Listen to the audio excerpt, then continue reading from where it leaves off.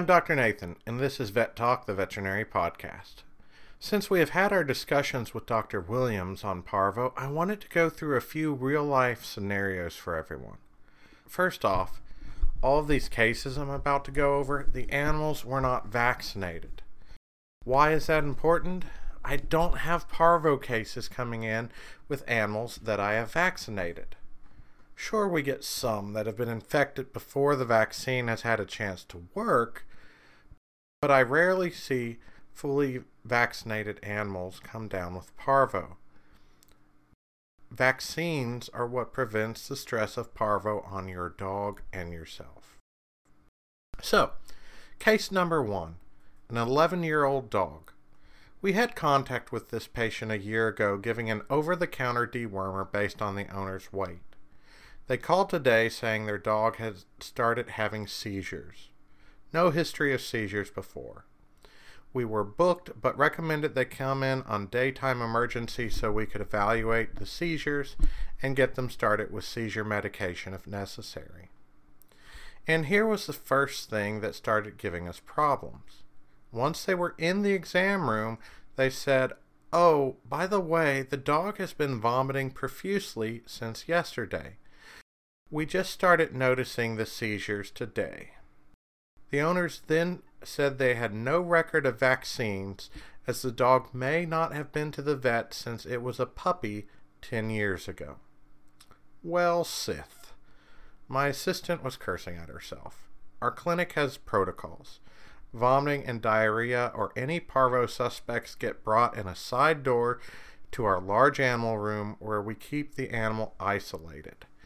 This is to prevent our clinic from getting infected with the virus and limit the spread of Parvo. Suddenly, we were very concerned about Parvo and knew we would be instituting proper cleaning protocols after this case. Sure, we hadn't asked, but the owner didn't volunteer the vomiting every 15 to 30 minutes either, just that it was having seizures. Oh well, it was close to close and all the patients were out. It would just be more cleaning for us. We explained Parvo to the owner and recommended testing. While we did this, we got a more thorough history, and it seemed the dog was covered in fatty nodules for years, and for the past few months had been drinking tons of water. Guess what? Parvo test comes back positive. So I start my spiel I give to every dog. Parvo is a virus that affects dogs. It kills rapidly dividing cells, such as intestinal cells and bone marrow. The damage to the intestines causes the diarrhea and vomiting you note. The damage to the bone marrow causes the potential for secondary infections. When you see the first signs of infection, that means your dog was exposed 3 to 7 days ago to the virus. All cases of Parvo are dire with a 50-50 chance of survival with medical care, and patients can recover or get worse suddenly.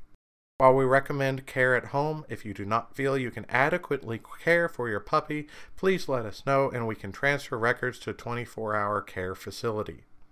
You have individual instructions for your dog, but please remember, isolate your dog from other dogs. Do not let other dogs, especially non-vaccinated dogs, visit.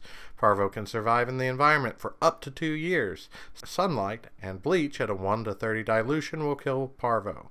Your dog can be infective for up to 3 weeks after the last signs of Parvo have gone away. Please make sure to keep all your dogs up to date on their parvovirus shots. Parvo is usually included in the canine distemper vaccine. Remember, it takes at least 2 weeks for vaccines to start to become effective after administration, and in puppies under 6 months of age, we recommend at least 3 rounds of vaccines a month apart before protection is conferred. Before we got to this dog, we recommended vaccinating the other dogs in the house. So, this dog had a temperature of 102.9, not too bad, and the dog weighed about 20 pounds. And here's where it starts getting complicated. So normally we are already getting this dog treated. But when we walked back in the room with the Parvo test results, the dog started going into a seizure. I watched the dog for a moment, wanting to see how long the seizure would last and how severe it was. And of course the seizure didn't stop, so breaking even more protocol, I brought the dog back to my treatment area near my controlled drugs. The seizure was taking priority over the contagious Parvo. We placed an IV catheter and gave midazolam and started running some fluids. Growing concerned, the seizure did not stop. While doing this, I took some blood, and going off increased drinking for months as part of the history, we ran a glucose test. The test came back greater than 750. My machine could only read to 750. A normal dog's blood glucose should be 120 at the high normal end. I couldn't remember seeing a high glucose this high. I was stunned.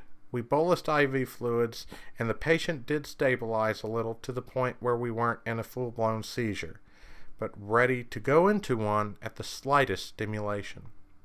I thought about giving insulin, but that was always something I wrote scripts for and didn't carry that in stock so I could keep prices reasonable for clients. I went back to the owner and informed them severe diabetes and parvo were my diagnosis. Diabetes is complicated to manage and can lead to euthanasia. Parvo leads to death in 50% of cases. These diseases are extremely severe, and our dog is not young either. I discussed treatment of both diseases and recommended immediate referral to an emergency clinic, which would have more drugs and supplies. After a lot of discussion, the client informed us a referral was not financially possible. I discussed how we did not offer overnight care, and at home they would very likely watch the animal pass. The family wished to talk, so I gave them the room, asking them to let me know how they would like to proceed, trying treatment versus euthanasia. My tech and I watched the time tick by, and the dog vomited up dark brown, what looked like tissue. I decided to push this along. The dog was suffering. I needed them to make a decision. The decision to euthanize is never easy. A lot of owners feel like they're giving up on their beloved pet, nor do they want a world without their pet. As I look at my pets, I know the same feeling. It wrenches at you deeper than you can realize.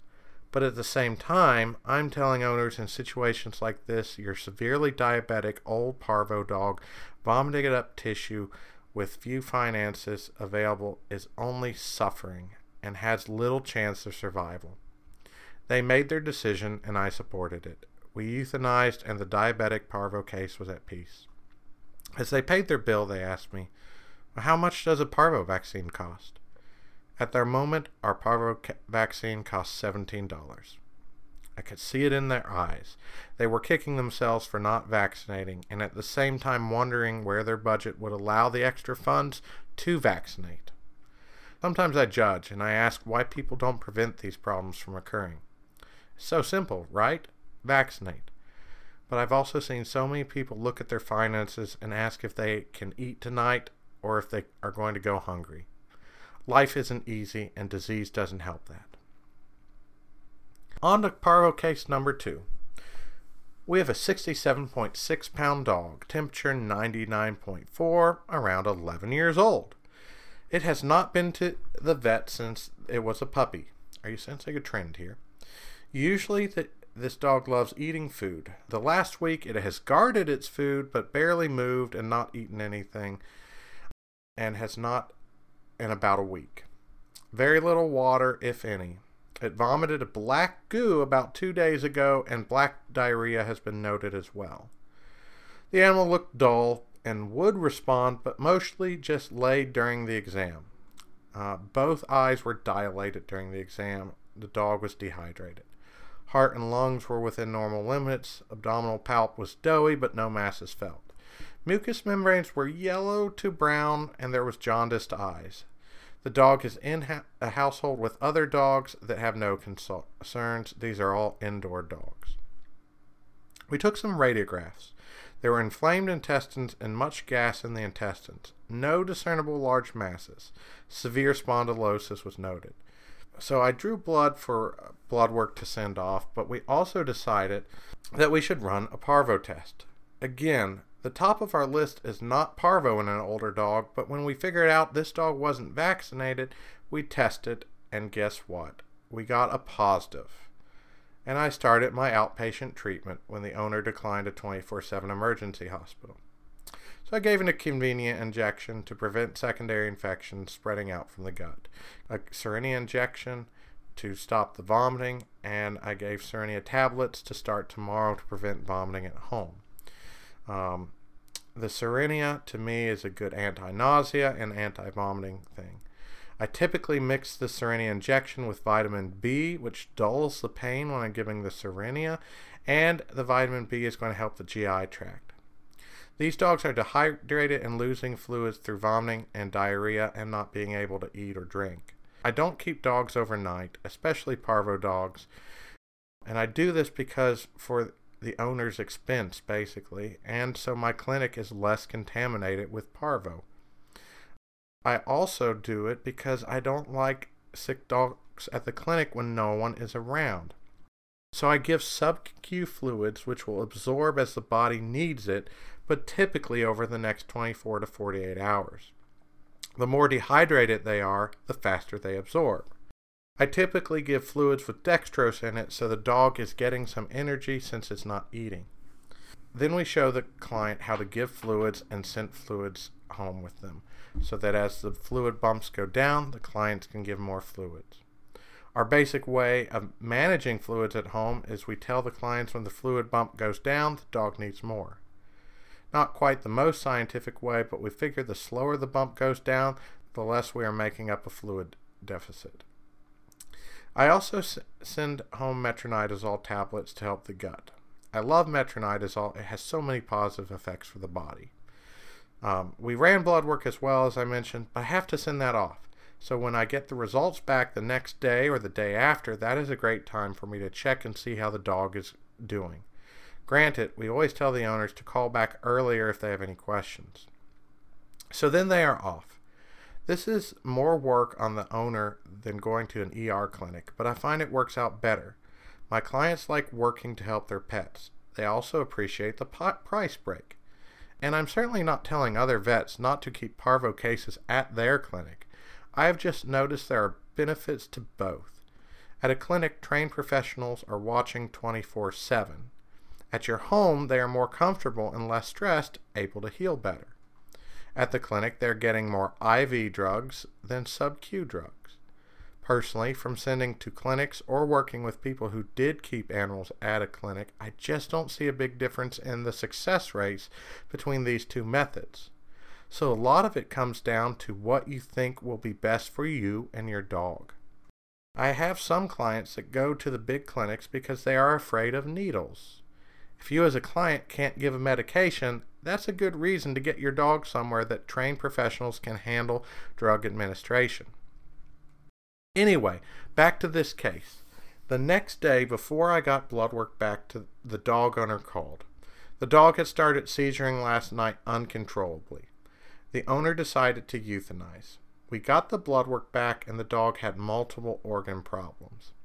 I told the owner that the organ problems could have been due to or aggravated by Parvo. There were liver problems, kidney problems, GI problems, and a UTI. In-house blood work at a big clinic would have gotten those results quicker, but even with those, the owner may have wanted to see how the pet would respond to treatment. And that's fair. We ended up euthanizing this dog so it wouldn't suffer. Case number 3. This was seen on daytime emergency as well. 9 puppies presented, 6 weeks old, all lethargic, and all have diarrhea. One vomited on the way here. The owner gave a distemper Parvo shot last night. The owner dewormed as well the night before. The puppies had not been eating for 3 days. We ran a fecal. The fecal was negative. We ran a Parvo test. It was positive. The weight, approximately 10 pounds for 9 puppy. There was a 10th puppy, but that died on the way to the vet clinic. I had my Parvo discussion. None of the other dogs the owner had, including the mother, had been vaccinated. The owner declined going to the ER clinic and is okay with at-home care. Here I go again. Convenient injection, Serenia antiemetic, fluids and dextrose spiked with vitamin B complex, fluids sent home with the owner, Serenia tablets sent to home to give any puppies that are vomiting, 5 cans of canned dog food sent home with syringes to mix with water and feed to any that aren't vomiting. Metronidazole was sent home. With this case, I was able to offer canine monoclonal Parvo treatment. I hear the effects are good, but the price is outrageous. That is what my client thought as well and declined the product. The next day, the owner brought their other dogs in to get vaccinated. 2 puppies had died overnight and the others were looking good. Overall, 6 out of 10 puppies survived. 1 died before treatment. 2 before treatment really had a chance to do much. So with prompt treatment, only 1 died once our supportive care was on board. So there we are. Vaccinate your animals. Parvo is a deadly disease and preventable. Just vaccinate your animals. The other thing is, the question I get the most from other veterinary professionals is, do we treat at home or do we treat at the clinic? And again, that's a personal choice for the veterinarians at the clinic. I have treated many at clinics. I have referred to referral hospitals, and I have found that this method works the best for my clients and my clinic. I like it where dogs can rest at home, and I like it where the owners are comfortable working to help their pet get better. And frankly, it saves a lot of money. A lot of the expenses for this that clients incur are at these hospitals when they're getting 24/7 care. And they should rightfully incur those expenses. But a lot of my clients just cannot afford that care, whether it would be at my clinic or at another clinic. So I enjoy having cases that are sent home with medications that the owner can use at home. I feel like it's still very good care, and I feel like it is still something that keeps it feasible for the clients to afford. Also, that helps me limit the exposure of parvovirus in my clinic, which may prevent other outbreaks and make my clinic safer. So there are a lot of reasons you can treat like this. Now, there are other things I will do with Parvo cases, depending on blood work I get back. Another drug I use a lot of times is Panicure, even if they don't need dewormed, because sometimes that Panicure will coat the GI tract and soothe the GI tract a little bit. So there's other things I do. These are not comprehensive cases, and the not comprehensive to the individual cases I went over today. I just want to give you an idea of how I treat cases and how my clients seem to like it handled. I always give people the option to go somewhere else. I don't think I've had one person go somewhere else when I explain the treatment to them. Lastly, again, vaccinate your animals. I am not seeing the animals that have been properly vaccinated by a veterinarian come down with parvo. This disease is preventable, so let's prevent it.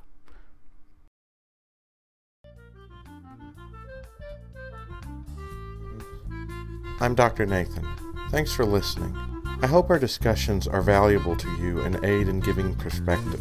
If you want to contact us, please reach out to theveterinarypodcast@gmail.com. You can find a complete list of the podcast episodes on SoundCloud. If you find this information helpful and want more content, please join our Patreon, patreon.com/theveterinarypodcast. And don't forget to follow our Facebook page, facebook.com/theveterinarypodcast. As always, thanks for listening, and I hope this information is helpful to you. If you do find it helpful, please like it, share it, so other people may find it helpful as well.